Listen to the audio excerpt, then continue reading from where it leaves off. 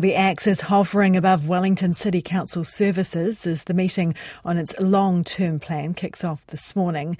A 15.4% rate increase, shutting down a pool, selling Wellington Airport shares and a significant flow of cash for water pipe infrastructure are all on the table. Nick James reports.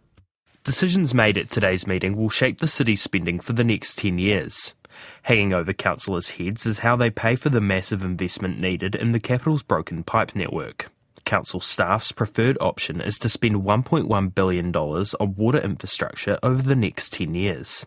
To fund it and other council projects, savings will need to be made. Possible cuts include closing the Kandala pool, a move councillor Diane Calvert is against. If you don't upgrade the pool, you're going to have to rip it out and spend money on grassing it over, which is $4 million in itself, roughly, and it could be more. So, we really need to be out engaging with our community and listening to our community rather than making these ad hoc decisions. But Councillor Rebecca Matthews says some tough calls are going to have to be made about the pool. We are looking at a pool that's very old, and probably not a good site for a swimming pool. And, the subsidies per visit are getting up to between $60 and $80 per visit.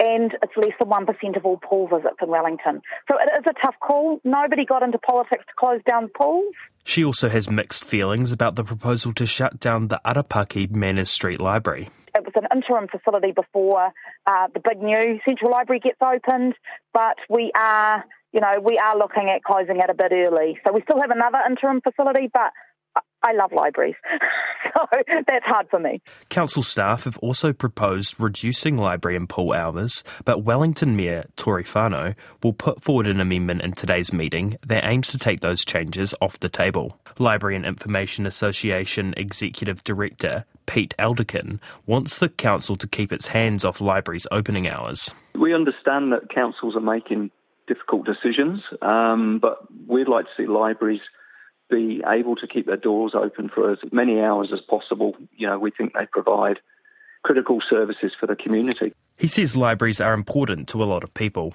1 in 3 Kiwis have library cards. I think last year was about 18 million physical visits to libraries. So this is really important, and they're just an essential hub.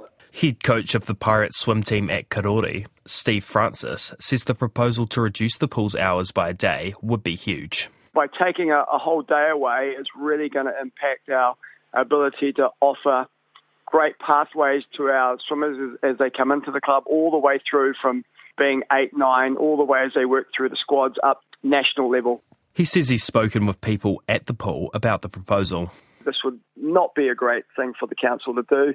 It would have a big impact on everyone, and everyone would prefer that they found more positive ways to make use of the facility. Decisions made in the council meeting today will feed into the draft long-term plan, which will then be voted on by all of council on March the 13th. It will then go out for community consultation. Nick James with that report. The Wellington City Council is meeting this morning to consider its long-term plans. A number of cuts on the agenda. There's some pretty big calls to be made.